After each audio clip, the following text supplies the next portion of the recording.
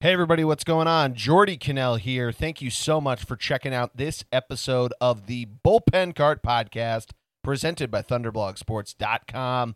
We wrap up our division previews with the NL East. It is opening day. It is myself and Sean Coleman breaking down all five teams, including our beloved Philadelphia Phillies. We also do some Masters talk as the Masters begins today. This one was a lot of fun to record. Cannot wait to hear what you all think. As always, though, make sure you subscribe to the podcast. Search for the Bullpen Cart wherever you get your pods. Tweet at us. ThunderBLG is the handle there. Thunderblog Sports on Instagram. But enjoy the baseball. Enjoy the golf. We finally made it to opening day. Here we go.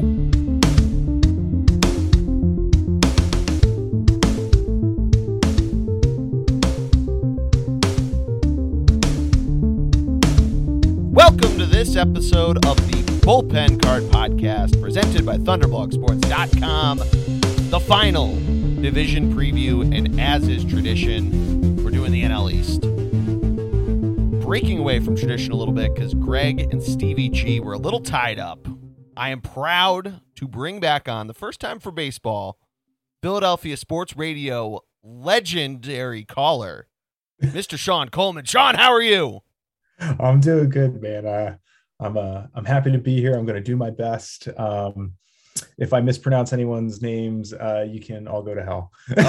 You're talking to the master mispronunciation. So yeah, you're in good company here with that. But excellent. We're talking some NL East. Sean, you're a huge Phillies fan. Huge. I ask everybody, Sean, how did you survive the MLB lockout?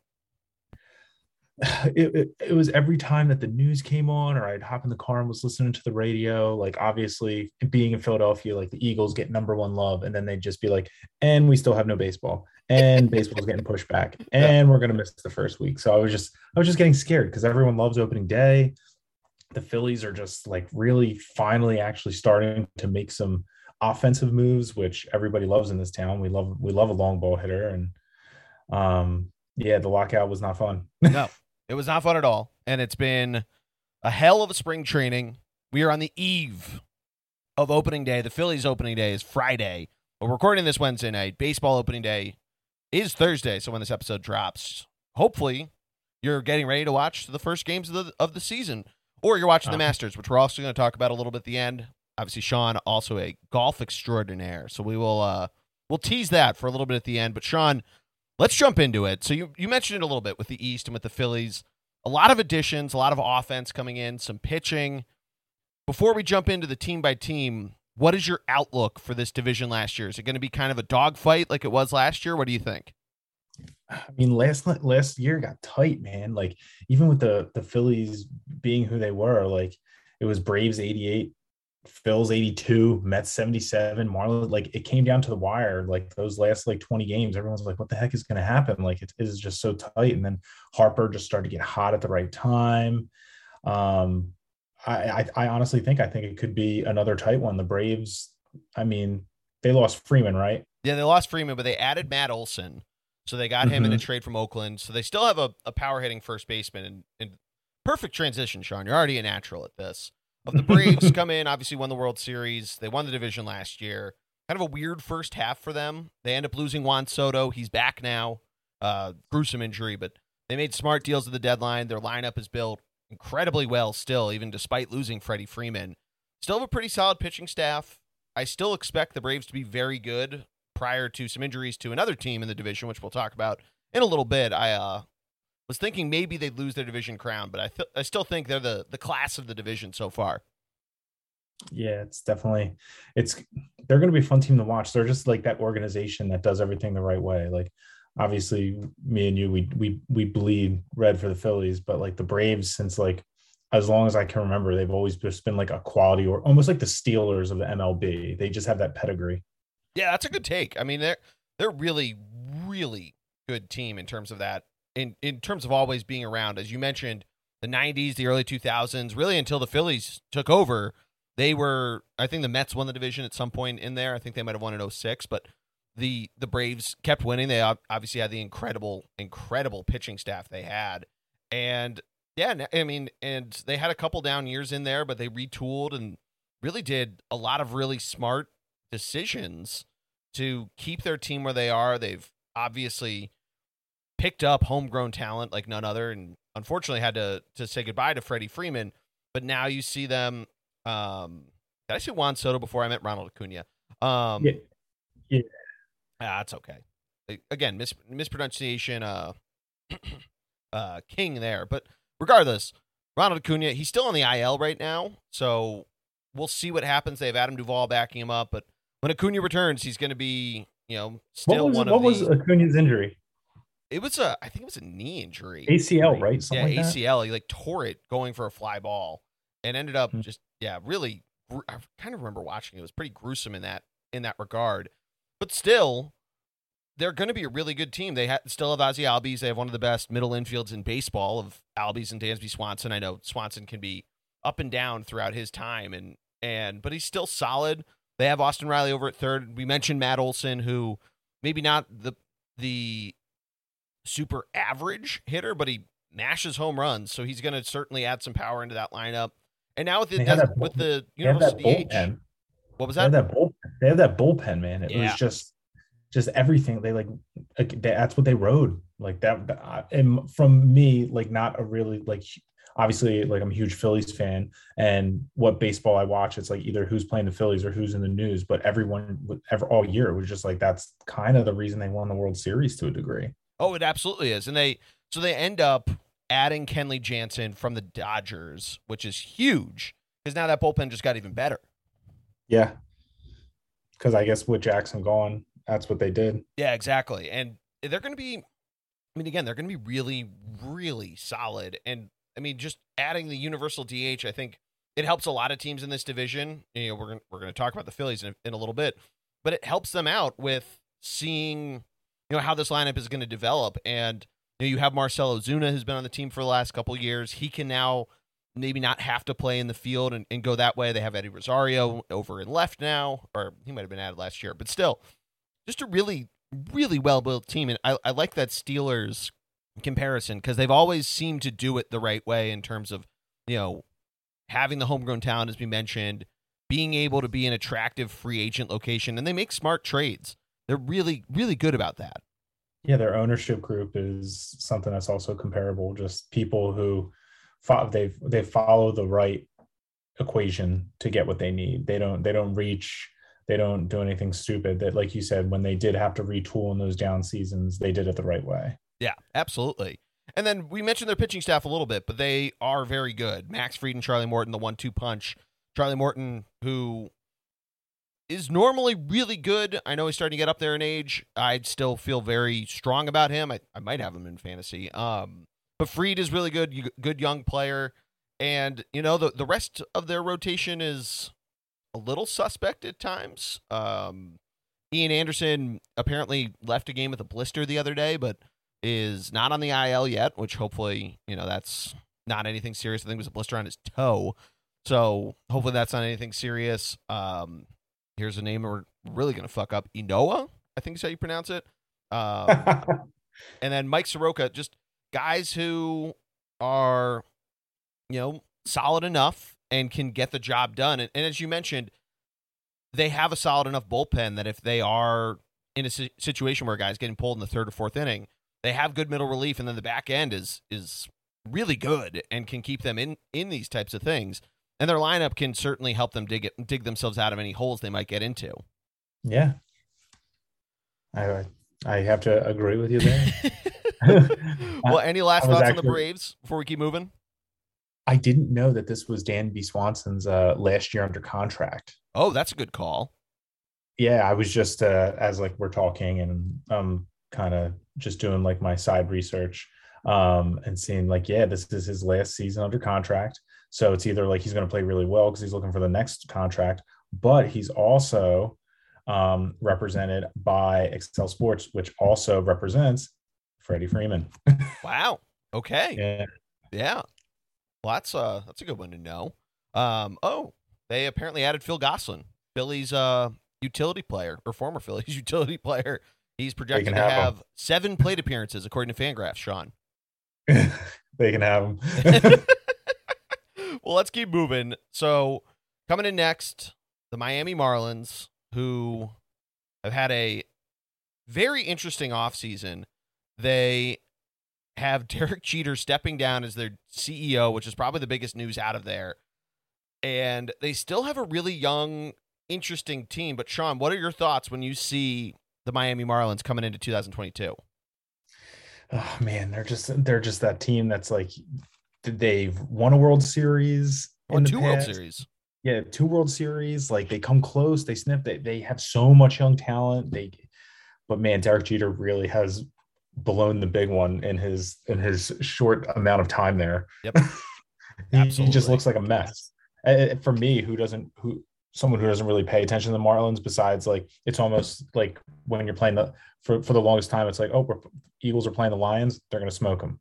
Like Well, it's the the reverse of Marlins, the Phillies. The Phillies couldn't beat the Marlins for shit. yeah, all year they just had our number, and it was so hard to watch because for the longest time, it's all we did was beat the crap out of them. Yep. And it's nuts. But they, you mentioned it, super young team, really kind of a interesting lineup. And if you're, a fantasy baseball player, there's certainly names in there that you want to try to get your hands on, like Sandy Alcantara, their number one starter, Pablo Lopez, always kind of a fringe guy. They add Jesus Luzardo, who I believe is still suspended. So that's going to be an interesting wrinkle going into the season for them. And, you know, I don't really think, despite that and everything with, suspensions and different players and different guys coming in there, I don't think we're going to hear a ton of stories coming out of this team, despite the fact that they have young talent. You're just going to, look at a box score and see that Jazz Chisholm had a really good game, or that Alcantara pitched 7 shutout innings, or maybe, one run over 7 or 8 innings or something like that. But, I just feel like they're a team that you can't really sleep on. As we just mentioned, they finished in third or fourth last year. And really, there's always something going on, but I feel like we're not going to hear a ton about them. No, they just don't grab a lot of headlines. It's never been their moniker. No. But I think you're right. Like they're kind of they are a sleeper, man. And they're pretty healthy coming into the season. I don't think they have any injuries. No, they don't really have any injuries. They still have Sixto Sanchez, who got hurt last year. Apparently, is still day-to-day with a shoulder injury. So I don't know how bad that is, because he's been really good for them. And for the longest time, along with Jorge Alfaro killing the Phillies, that looks like a really unfortunate prospect to let go of, unlike other highly touted Phillies prospects that have been included in deals. It wasn't Kyle Drabeck, whatever that guy that the Phillies traded for Roy Halladay, that everybody's like, we're going to regret this. And the guy had like a career, like 5 ERA. Sixto Sanchez is not that. But yeah, you're right. They're really healthy. 2 years ago, and granted, it was a 60-game season. It was COVID, all that. They did make the playoffs. They super expanded playoffs. And, if they get things going in the right way, they could surprise some teams. So you really can't sleep on them. They have guys that are really solid. They have Jacob Stallings behind the plate, which I feel like he's just unsung in terms of catchers, especially in the division with JT on the Phillies, Travis d'Arnaud, who we didn't mention, on the Braves. And did he have a full season behind the plate? Who? The catcher? Stallings? Yeah. Last year he played 112 games, so it was a fairly full season. And because I thought I remember hearing there was like a switch early.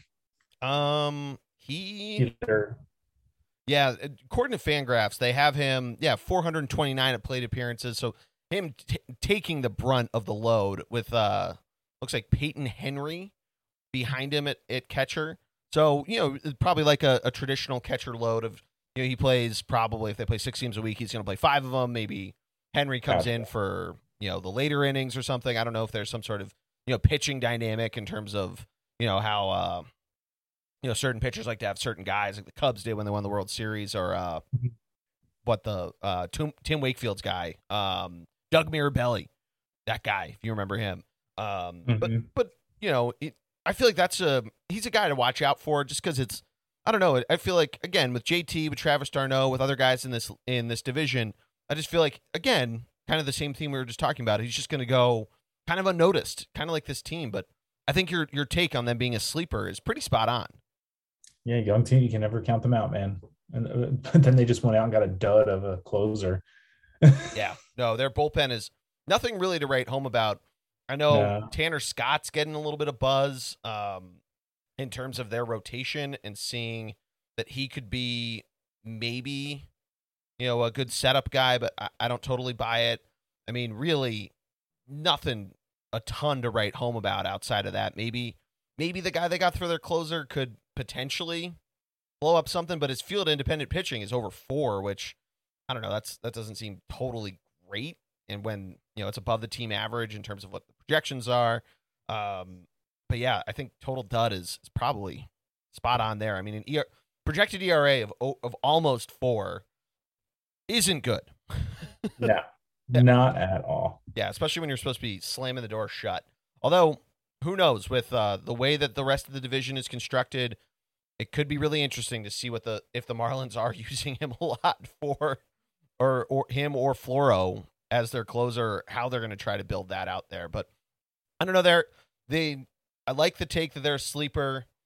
I still think on paper it's a step below the Phillies and the Mets and the Braves. I'm spoiling my projections, but that's just kind of where I have them right now in terms of that. Unless they really get off to a hot start and not necessarily catching lightning in a bottle, but they really play some consistent baseball and guys develop and take that extra step.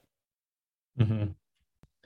As you look at the numbers, man, they lose a lot when they're not at home. Yeah, they're not a good away team, except it's They Citizens are Bank Park. like you look at the Braves, they're 46 and 35 away. The Marlins last year 25 and 56. Ugh, Jesus, that's terrible. some terrible away numbers. That is awful. Young team. Awful. But let's move on. We go to the New York Mets. I mentioned it before. Beat the Mets. If not for the recent injury news to Jacob deGrom and Max Scherzer, and this is partially because I'm already sick of the Braves, but I was going to pick the Mets to win the division. I think they've done a lot of really good moves. Steve Cohen has spent a lot of money to try to put this team together. And they have guys that have been homegrown talents that have really come into their own, like Pete Alonso, like Jeff McNeil.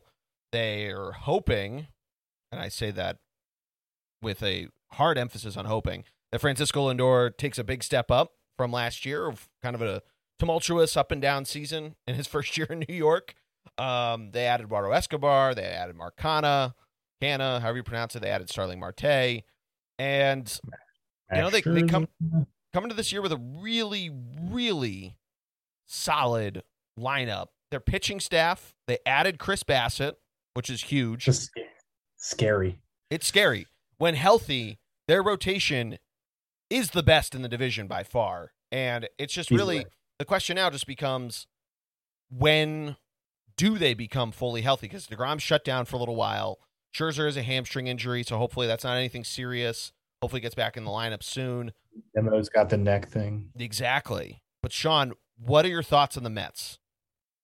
I think they're going to be there as well. I mean, the division this year was just so tight, and I think that pitching staff is just going to carry them through a lot of games. I mean, the Phillies added a lot of offense, so hopefully that they can kind of like trade blows there. But that lineup is scary good. It is. It's really good. And yeah, we were mentioning catchers before. James McCann, who's still behind the plate for them, another really solid catcher in this division. Dom Smith is in there, and I just feel like they can really, again, another team that really benefits from a universal DH because they can really just plug and play guys into the field, and if they need to have a blow and not play in the field one day, you can just have them play DH, and you don't need to necessarily you're not taxed because of it. And you're right, it's scary how good this is going to be. This is a team that in the DeGrom era, notably just has never really been able to produce runs for him. A guy who has floated around, sub 2.5 ERAs. His career average is 2.5. Last year it was a 1 before he got hurt. And, seeing what could potentially happen for him in terms of getting healthy is going to be, really important. But I still think the rest of the rotation is really fucking good. Yeah, it's it makes you just, as a Phillies fan, like look at yourself and go, like I know what we added in one area, but God, like pitching wins, like pitching wins games. It really Like does. it brought us a World Series, brought us back to the World Series. Like, It absolutely does. And it should have brought him in 2011 and then Cliff Lee blew that lead. But it's okay. It's okay. I'm trying to get I'm trying to get an idea here of the DeGrom. How long is he out for? It looks like it's 6 to 8 weeks is probably what it's going to be. So he comes back in June. A year ago, the Mets were leading this division. They lost DeGrom, and they still were playing really well. And they led the division for so long. This isn't meant to be a dig at the Mets. This is more of a, this is why I think the Mets could be really good, is that they were able to do really good things with injury problems, with guys starting slow, with guys that were hurt. And, obviously it eventually caught up to him, and the Braves just took over even after the Phillies had it for like 2 days. And, the Braves are just that good. But I think with what the Mets did in terms of adding guys, going out and spending the money that Steve Cohen promised he was going to do, they're still a really good team. And I think they come in second in this division. I kind of gave that away before. And if DeGrom comes back in and is completely lights out, if he comes back June 1st, I mean, I guess 8 weeks might be the last Memorial Day, but still, if he comes back in and is lights out right away, I mean, good luck. It's going to be really fucking hard. Yeah. But anyway, Sean, I know that was a quick segment on the Mets, so Mets fans, we'll have Stevie G and plenty of other Mets people on to heckle me and all that stuff with this fucking lineup. But Sean, let's move on to our fighting Phils. Oh, how you feeling, Shawnee? Are we not talking Nationals? The Nationals come after the Phillies. P comes before W. Alphabetical order. My bad. The Phillies. I was texting with friends earlier today. They were like, "You're going all in, right? You're going all in." I'm like, do I want to go all in? I went all in after Vic's game against the Redskins. I went all in against Jalen Hurts' game against Atlanta. I went all in like every time like someone's about to do something. I forget, there was like one other thing. I was like, I went all in when James Harden came to town. I was like, I don't know if I but any team where Reese Hoskins is like going to be batting seventh, and your two like young guys in a Stott and the other dude, Bohm. Bohm, are like, you're actually looking forward to seeing those young talents hit, like, you're in a good spot. Like, yeah. It's gonna be slugfest this year. It's gonna be incredible. And the fact that last year there was an actual talking point on the Phillies offense about the center fielder not hitting a home run until like the middle of June or whatever it was, when Matt Williams or Nick Williams hit the that walk-off home run. I think that was the first center fielder home run. That isn't a problem anymore, because now the center fielder is at the bottom of your lineup. He's not supposed to hit home runs because they add Kyle Schwarber, they add Nick Castellanos, and if Reese is as good as last year, they still have Harper. They still have Real Muto, which people are trying to talk down Real Muto, saying he's getting old, which I don't know where anything is based off of that. He's still an incredible fielder. And his offense, like, think about it. He used to be the protection for Harper. Now he doesn't have to be, because you have Castellanos and Schwarber at the in that lineup. You still have Gene. You can pick however you want to lead this team off with either Schwarber or Segura, then go into Harper, then maybe Castellanos, and then JT batting fifth, maybe even sixth. If Reese is getting super hot, you're just taking less pressure off of JT to have to hit doubles and home runs half the time. He can actually like be the smart hitter that he is, and he can do great things with it. And your slugfest is the perfect way to put this lineup, Shawnee. And you know how people are, like they're not as into the not, I don't even want to say the analytic side, but they're not into the realistic, like, baseball everyday watching baseball player side, where like they see that Real Muto's like 30 or 31, like they're like, oh, his knees, like, you never know. Like, they think of Joe Mauer with the Twins, and they're just like, oh, his knees, he's you got to put him at first base, you got to do this. But like, nah, like Real Muto and Hoskins were feeling so much pressure last year. Now that pressure is not there because you got guys like obviously their jobs are to hit. Reese plays first, and JT's your catcher who's probably the highest paid catcher in the MLB, right? I think so. I don't think Close to I it. don't think there's been another catcher contract since his. So I think So so. it's like, but that now they can just fucking relax. Like they can watch other guys bomb it and just try to keep up with your teammates, not with the, you don't got to keep up with the National League. Like you just got to, you want to have fun and they're going to be able to have fun. I feel like we're hopefully we run into all of them in Wildwood. Oh my God. Could you imagine? I would die. I would empty my savings account. Does Bryce Harper, I don't know if Bryce, does he drink? Isn't he a Morbin? I don't know what he does, but he's probably still a good time. I'm sure he is. Like I know like Reese slugs back some beers. You got to imagine JT does. Yeah, I feel like JT probably does. Reese definitely looks like the fun guy. I mean, honestly, know who's going to be drinking? Schwarber might sneakily be the most fun. Yeah, Schwarber looks like a guy like me and you would hang out with. Yeah. But I'll tell you what, dude, the person who's going to be drinking the most is Girardi. Because if he doesn't do it this year, he's fucking gone, dude. Well, so it's interesting you bring that up. We talked about this on, I believe it was the AL West podcast, but they added Joe Girardi's former hitting coach from his days of the Yankees that he notably argued with at and he came in and told Stott to get closer to the plate, right? Yep, exactly. I'm trying to pull up his name now. And yeah, he's done a great job, and he's been instrumental for Bryson Stott and for Mickey Moniak, the former first overall pick, who had an incredible spring training. And he and Matt Vierling, ERA like high 3 something. What was that? Like a crazy his ERA. Who? You talking about Nola now? No. Sorry, not. I don't mean ERA. Batting average. Yeah, it was in Mickey Moniak's. Let me see if I can pull this up. If they still have spring training stats up, but he had an I think he hit a home run today in a game. Bryce Harper had two bombs, but the fact that he's finally found something in terms of that, because for years, we've been waiting for this guy to do something. He got drafted 6 years ago, and he was drafted out of high school, and you can say what you want out of that, of anything and everything there, and so on and so forth. But the fact that he's finally I think he was supposed to be in everyday major league player in 2019, and the fact that he's finally looking like he's making that turn is just heaven to my ears, because I always go back to the I forget what NBC Sports Philly guy tweeted it, Sean, but you definitely remember this tweet because it's been memed to death recently. But Philadelphians are going to be really spoiled. They got Ben Simmons, first overall pick, Carson Wentz, second overall pick, Nolan Patrick, second overall pick, and now Mickey Moniak, first overall pick. All busts. But hopefully Moniak breaks the mold. I know. Let's see here. Let's see if Yahoo shows his spring training stats. Dude, I bet Bryce Harper wins fucking MVP.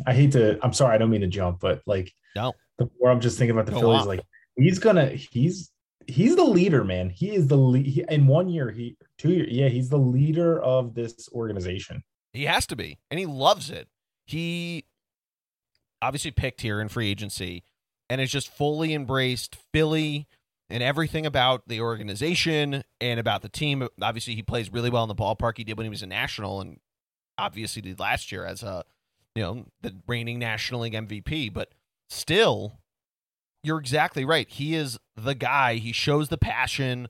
He really, he steps up, and I don't know, he and JT have always been a good duo, and now you add Castellanos, you add a World Series champion in Schwarber, just to kind of round out the leadership and the veteran presence of that locker or the clubhouse. And, if they need to use Vierling and Moniak in kind of a platoon type of way in center field, if you end up with Stott and Bohm in a platoon type of situation, and I think it's going to be really fun to see how this team does. Mm-hmm. Now, do we want to get to the negative part of the Phillies? I mean, we have to. The pitching. Aaron, pitching why do isn't you good. do this to me? Aaron, why do you do this to me? I know. Well, we also didn't mention the defense. That's the one reason why Bohm apparently lost the starting job. They haven't officially announced the lineup, but everybody thinks Stott is going to be the opening day third baseman. Yeah, And I think he Didi is. had his struggles. Reese had some struggles at first, but normally he's a very good first baseman. And Bryce is a very good defender in the outfield. Yeah, but we'll have to see what the rest of the Castellanos is pretty good, but we'll have to see how it ends up going. Defense is going to be tough, but the pitching. And you mentioned it. Yeah, I mean, something would have to go terribly wrong for the defense to be blamed for losses out of the Phillies organization in 2022 right now. I mean, I get it. Like your pitching, your bullpen still is not there. Your pitching, you don't have the tombstone riders of late. Like you can't depend on like 4 quality starters. Like there's going to be balls flying around. But I mean, sometimes offense is just going to win it for you. Yeah, it's going to be a lot of high scoring games. I'm debating trying to build. I don't think I'll actually bet it because I might go broke on it. Trying to bet baseball overs, which is probably one of the dumbest bets you can really try to go off of. But yeah, let's start on the rotation because we have Nola is the opening day starter. Zach Wheeler is hurt right now. He's just not fully there, but he should be good to go relatively soon. But you have Nola, who a couple years ago looked like he was going to be the guy, and then just kind of blew up the last couple years, and you're hoping that he turns that around. But still a guy who can pitch some innings for you. And I know previous to that, at the start of the Gabe Kapler era, there was the injury concerns and all that, and then he certainly proved that wrong in the 2018 season. Wheeler, when healthy, is going to be really solid. I love Zach Eflin. I know he can be really up and down at times, but I think when he's on, it's Eflin mania, and it's awesome. And then you get to the back half. You have Kyle Gibson, who they added last year at the trade deadline, he's been an experience. Sorry if all my outsize is just so painful. No, it's fair. I had to turn off my mic because I was cracking a beer, and I think that turning on the mic noise might sound worse on the podcast. So next time I'll just crack open a beer on the air. But he was such a weird ad because they added him and Ian Kennedy.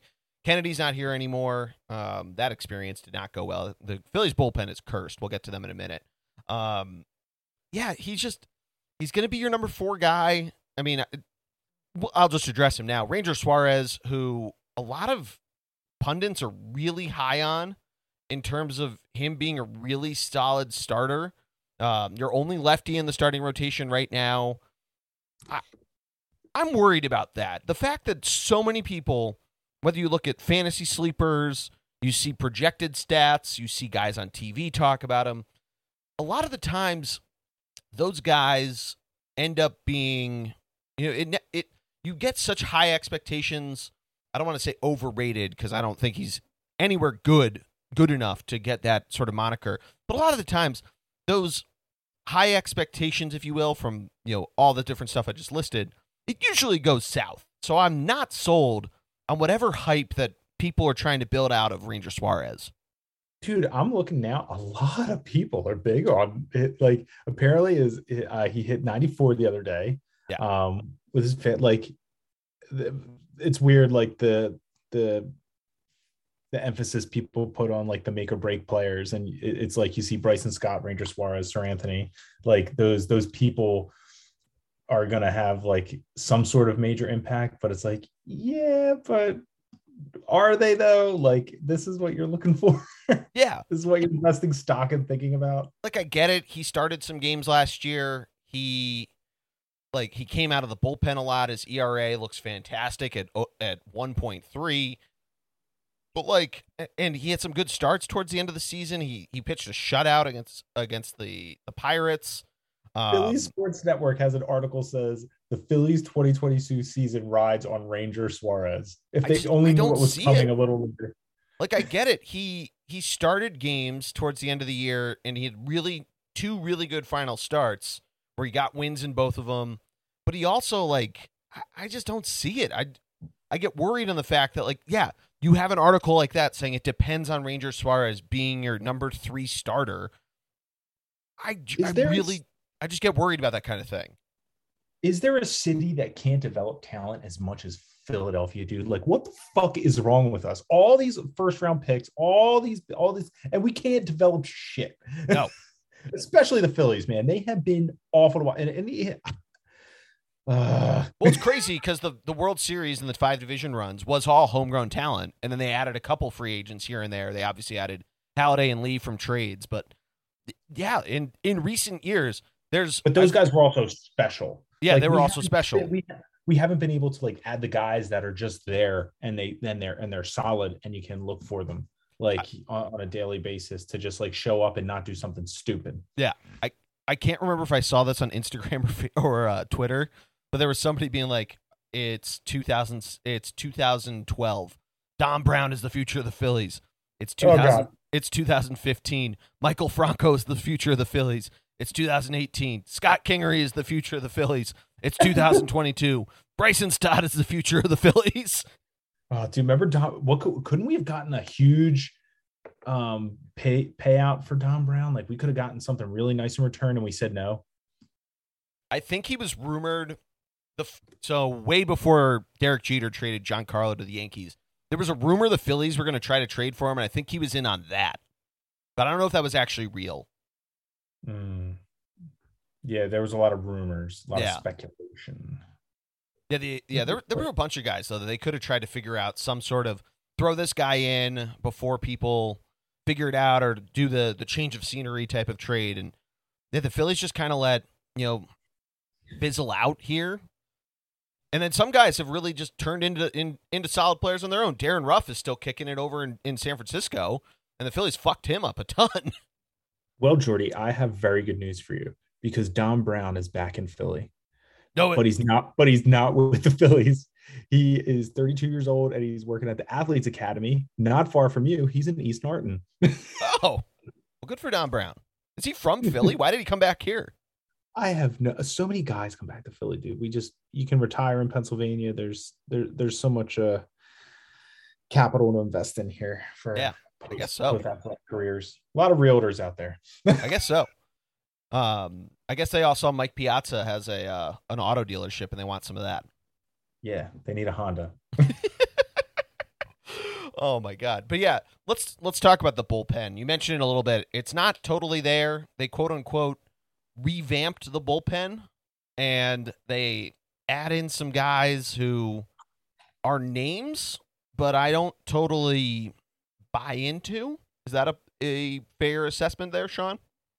I think that's a very fair assessment. When Philly sports radio isn't blowing up about any additions, you didn't make a large enough addition. Yeah. And as being someone who listens in 94.1 and 97.5 like on a daily basis, like you haven't heard shit. Everything is just about what's our latest attempt to fix. What's it going to look like? It appears like all those adjectives, they don't smell like something like that we can hang our hat on.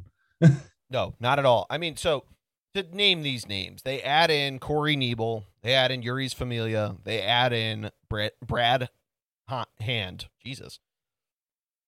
Yeah, all names, Hand. All have had their moments of glory and being solid enough pitchers. All immediately fit the Phillies bullpen. They like to let up home runs, so that's fun. The big one, though, that you mentioned his name before, but Sir Anthony Dominguez returning to the Phillies for the first time since 2019. Like 2 years. Yeah, because so for people that don't know the story of this, he basically during COVID he went back to the Dominican Republic, and because he was in the DR and because of like COVID travel restrictions and everything, he had some sort of surgery he had to get, but he couldn't get it until last year. Insane. Yeah, it's just a nuts situation.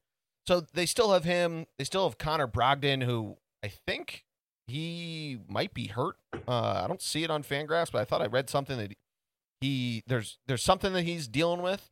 They still have Jose Alvarado, who I fucking hate. They still have Sam Coonrod, who I'm not a big fan of. Yeah, but he reached 100. He reached 101 on his in one of his first spring appearances with his fastball. Fun. It's just going to go that much faster out of the stadium when he lets up a fucking bomb in the 9th inning. That was the Steven Strasburg thing. If he threw so fast that you only needed to take a 3/4 swing. Against Ryan Yarbrough, 3 pitches, and he. Sorry. Got some live action there. But yeah, I mean, their bullpen is going to be still not that great.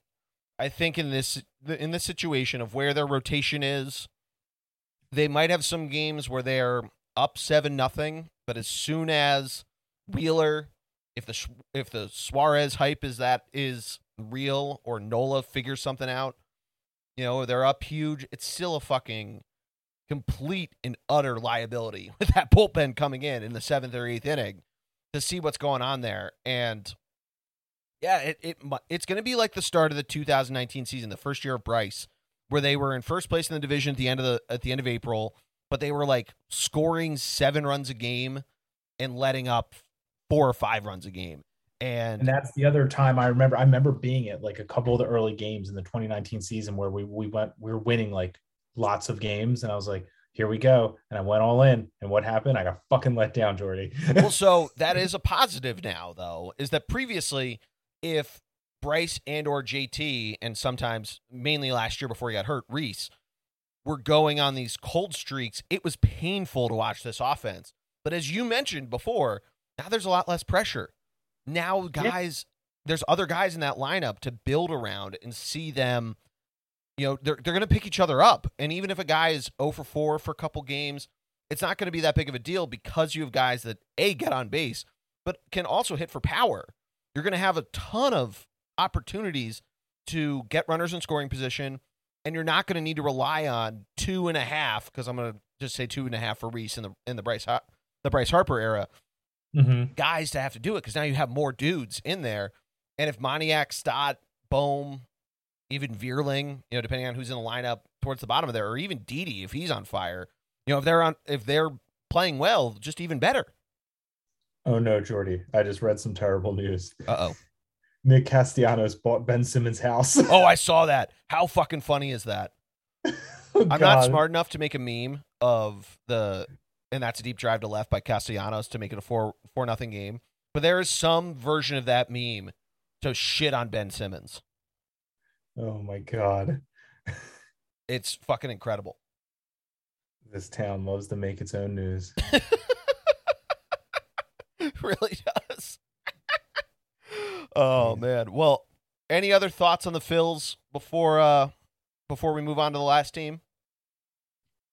Nothing I can say. Just Brogdon, if you're gonna suck, just suck and get hurt so you can get out of there. Yeah. I'm Googling this. I thought I read something about Connor Brogdon that he isn't starting the team. Dog shit.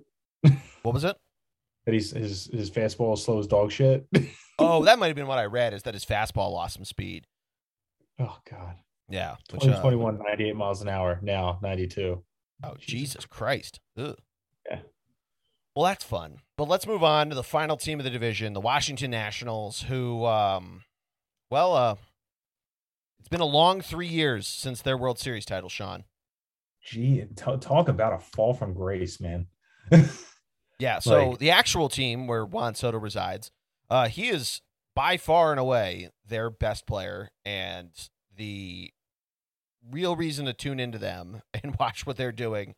I would take him if I were starting an MLB team tomorrow. I would start it with Juan Soto. Yeah, that's a fair assessment because he is that good, and he's young. Like he can do it. There's nothing he can't do. Yeah, and yeah, I mean that. They have other guys in that lineup. Cesar Hernandez in there. Nelson Cruz is on the Nats now, which helps with the fact that the the universal DH is there, which we did mention with a little bit with the Phillies of the universal DH being a big help there. But yeah, with the Nats, it's tough because they basically gutted that team at the trade deadline a year ago, and who knows if the expanded playoffs if they existed last year, what does that team look like? Is probably one of the best questions you can ask, because they probably don't trade Schwarber, they don't trade Scherzer, and they still try to just retool here and there to figure out what they're doing. they were like the team. They were the team known for just like staying relevant. They were. It's really.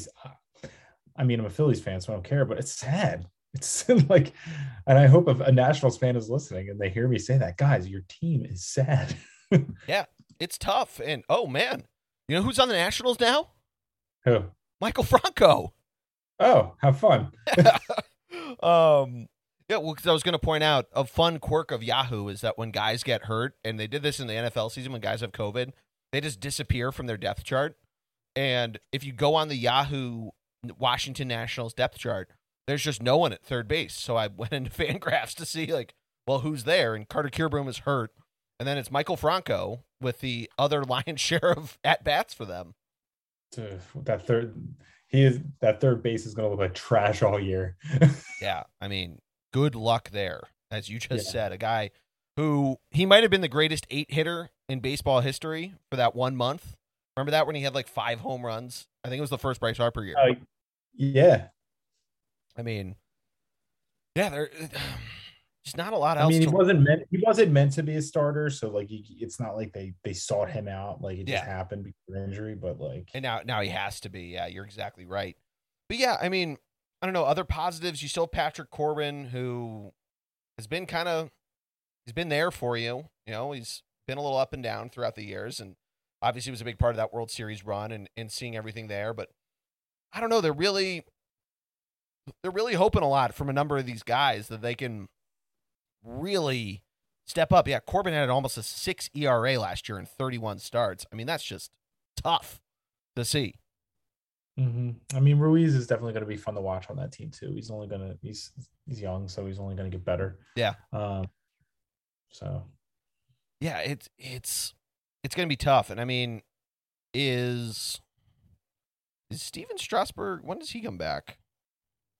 It's just his day-to-day, but yeah, I mean, he's also a fun guy to watch. He obviously got paid after they won the World Series. So like, they have guys, but at this point, you just have to wonder, what are they going to do?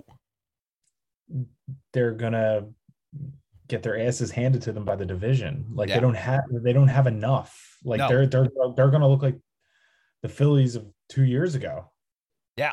Well, you mean before Bryce Harper? Before Bryce Harper, sorry, yeah. Yeah, 2 years ago they were okay.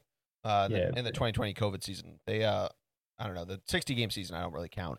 Although Bryce Harper was very good in that season, but still, yeah, let's just roll right into projections. That I think it's pretty safe to say it's Nationals Marlins as 4-5 or as 5-4, right? Yeah.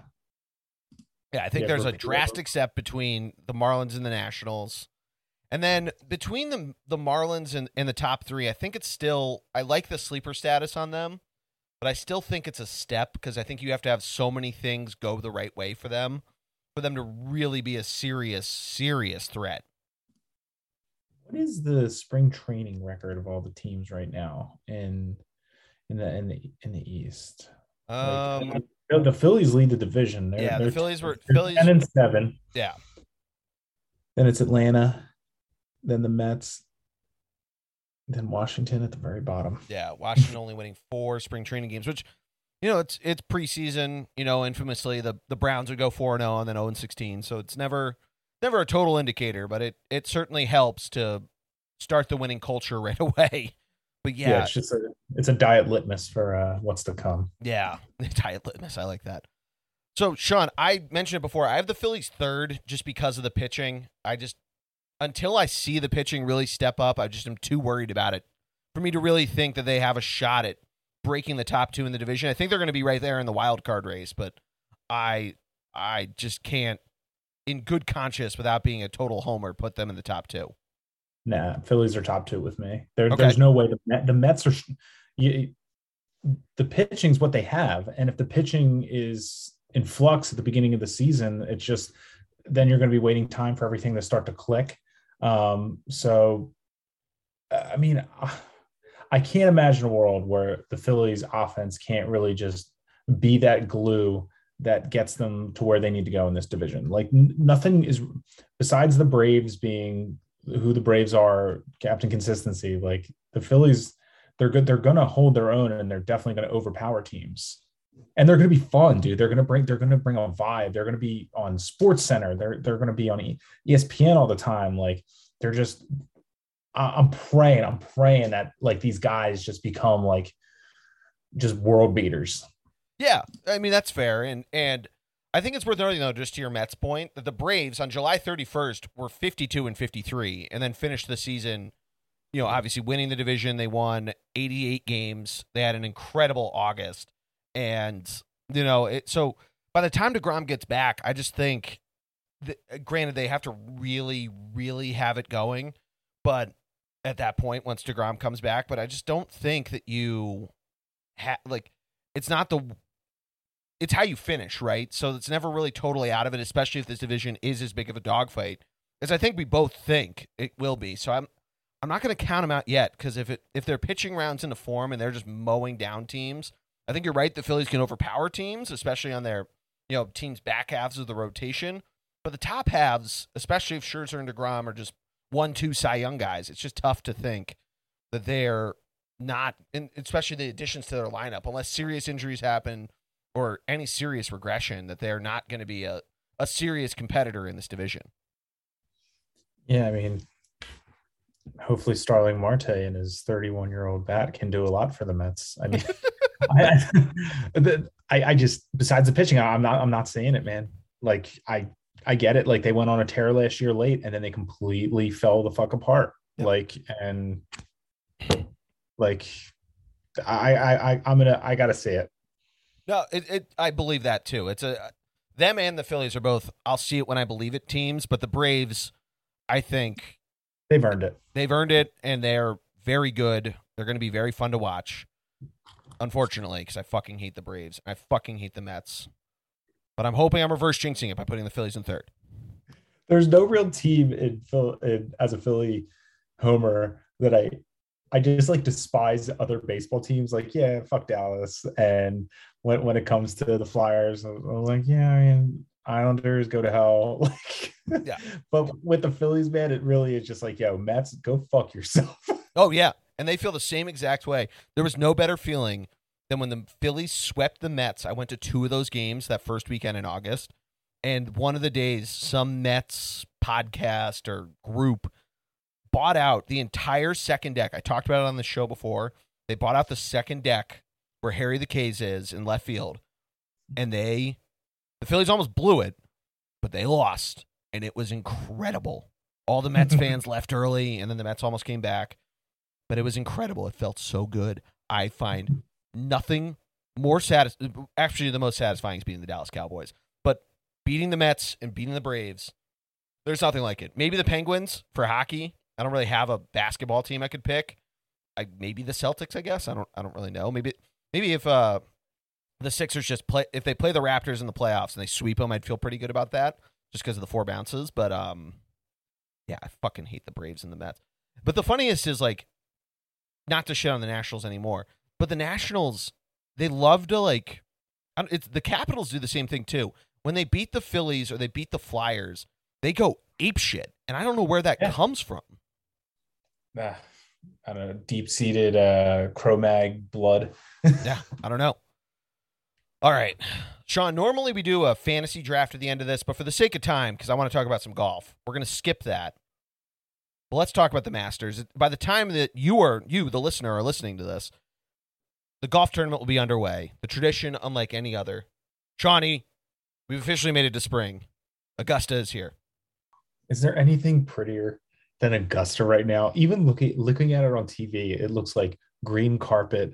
Every out of bounds like marker and hazard, like everything is just perfect right now. It's painfully beautiful to look at. Like I feel like I don't even deserve to look at it on TV. And Tiger, like, god damn, like this dude, like 17 months was it, like that he was injured, and he's just gonna, like, he made a conscious decision. Someone asked him, like, hey Tiger, do you think he can compete and win? He's like, yes. Like, the guy's gonna come in cold-blooded and do what he does, and that's what the greats do. That's why Michael Jordan, like, people thought Michael Jordan was cold. No, he was focused.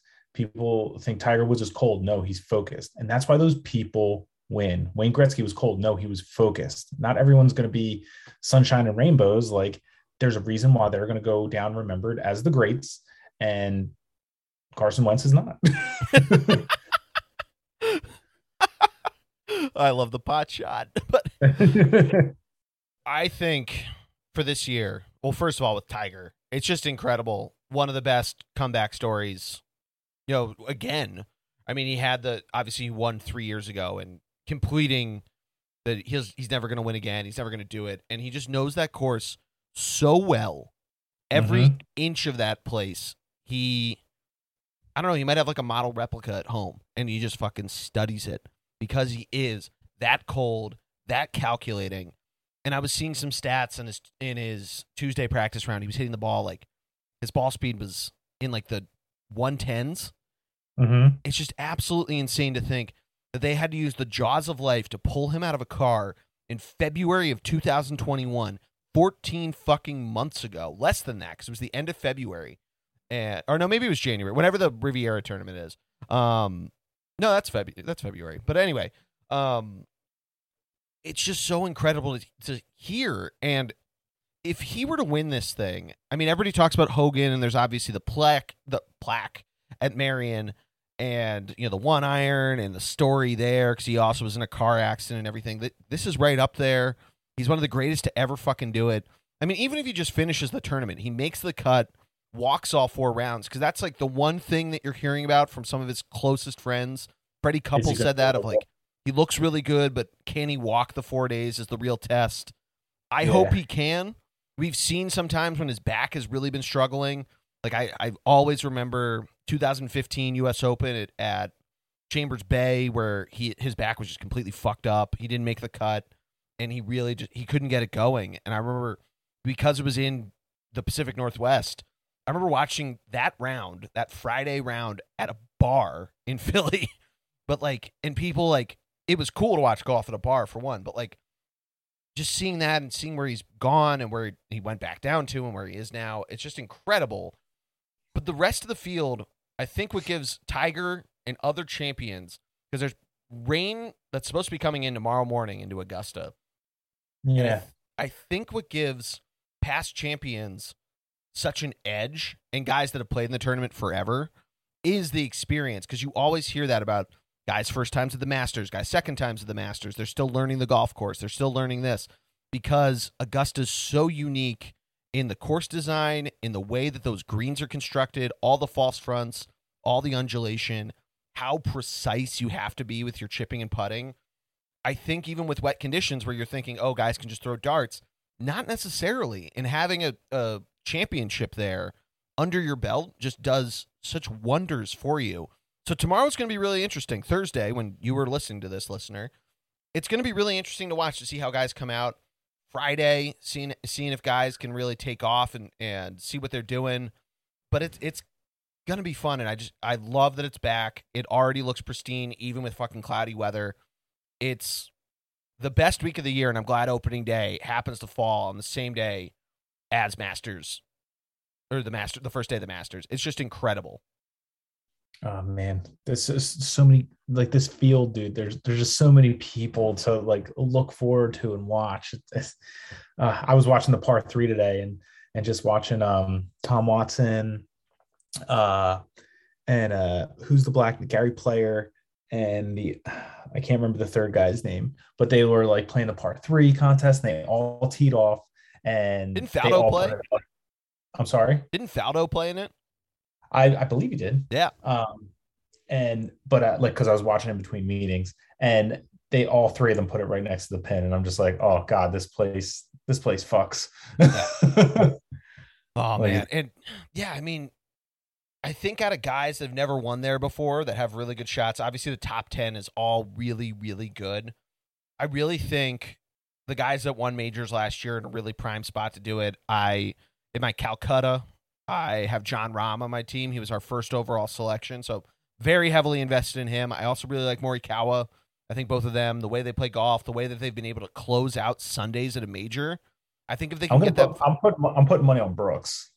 Yeah, Brooks isn't a bad pick. I feel like he's kind of slipping just because of he had the wrist injuries and he's had all the the weird shit with Bryson. Then he had the thing where he shoved the camera where I think he thought the guy was filming him, but I think he was filming his wife or girlfriend, or I don't know if he's married.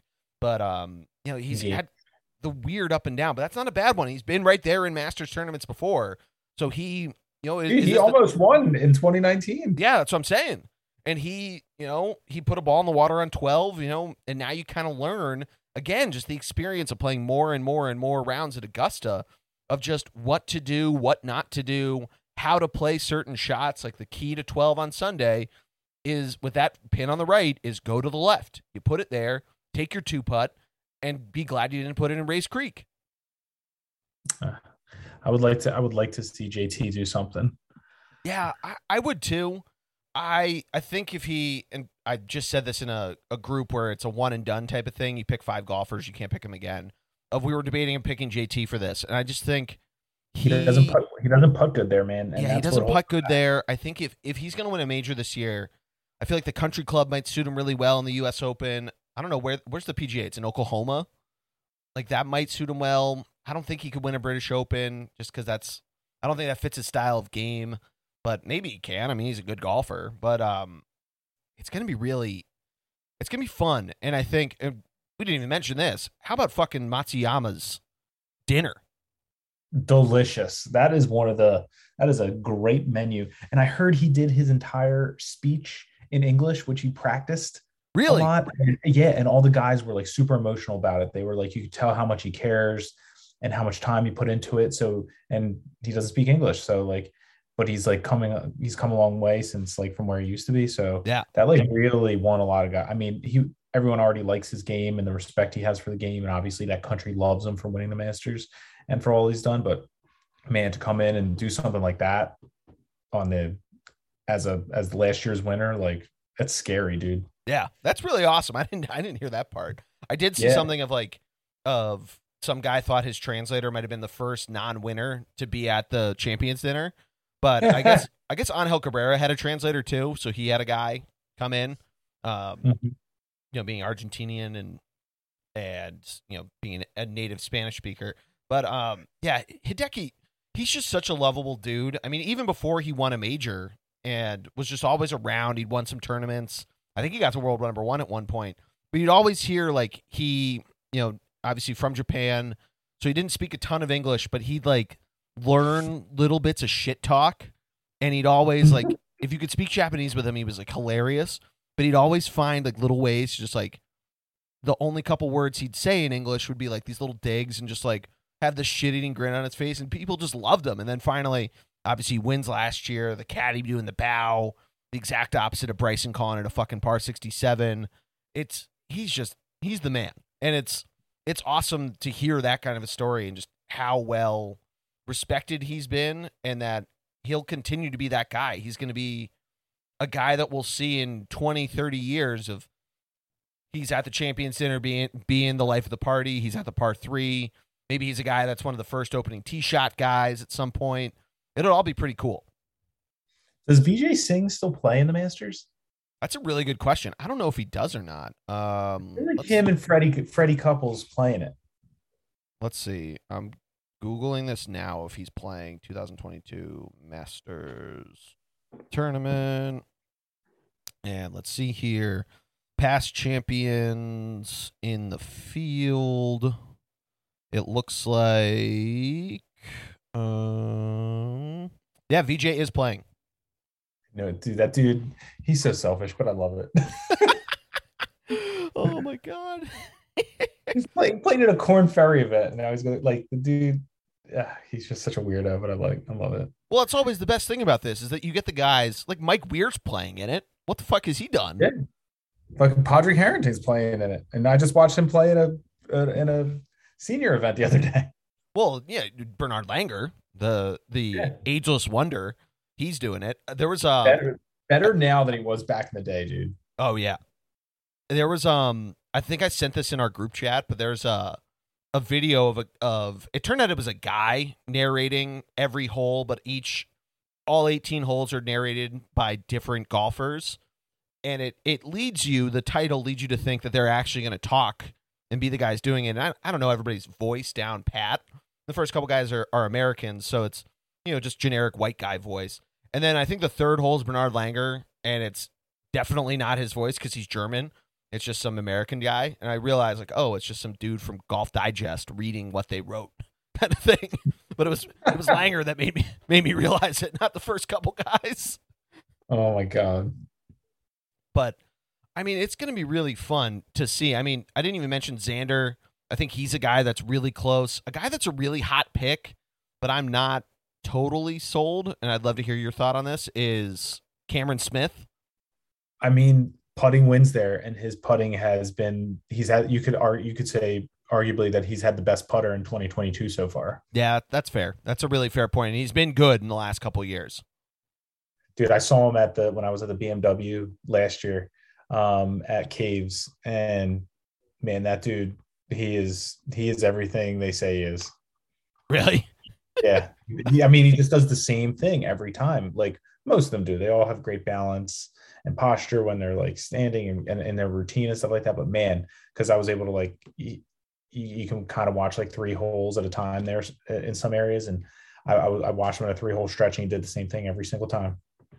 That's awesome. That is incredible. I mean, were you there on Sunday for the epic playoff? I was. Oh my God. I was right on the left side of the fairway every time that Patrick and Bryson drove back down, because they had to go to, then they went to 17, and then they came back to 18, and then they went to 17 and went back to 18. Yeah. That's fucking incredible. But yeah. It's going to be fun. Do you have any sleeper pick that you think people should look out for or while they're watching this weekend? Siwoo Kim. Ooh, that's a good one. That's a really good one. I've been watching. I've been just he's been in everything lately. Yeah, and I just think he's been making cuts and a lot of top 20s. Like the guy is. I think he could be kind of sleepy. Maybe even Adam Scott, dude. I mean, the guy's won it before. He's kind of like starting to show some of that form again. So he could be like a deep sleeper. Yeah, that's a good one. I was going to say, I feel like Rory doesn't even make the cut, dude. Yeah, I love Rory, and I've picked him in the pool I'm hosting, which you should join. Sean, obviously you, the listener, the tournament will already started if you didn't join. But yeah, I love Rory, and I want him to finally do it. But I don't know. He's played some really good golf, but he just never. He either comes in like 5th place at the Masters, including when he blew it 11 years ago, or he just completely blows up. And I don't know, like, with the rain, how he's going to do with it. Like, and I pick him in that. I'm probably going to pick him on DFS just because I don't want to have it be the year that I don't pick him for it. But it's just going to be so tough because it really is. He, like, tried to get super bulky like Bryson, and he, like, kind of lost himself, I think was the quote he said.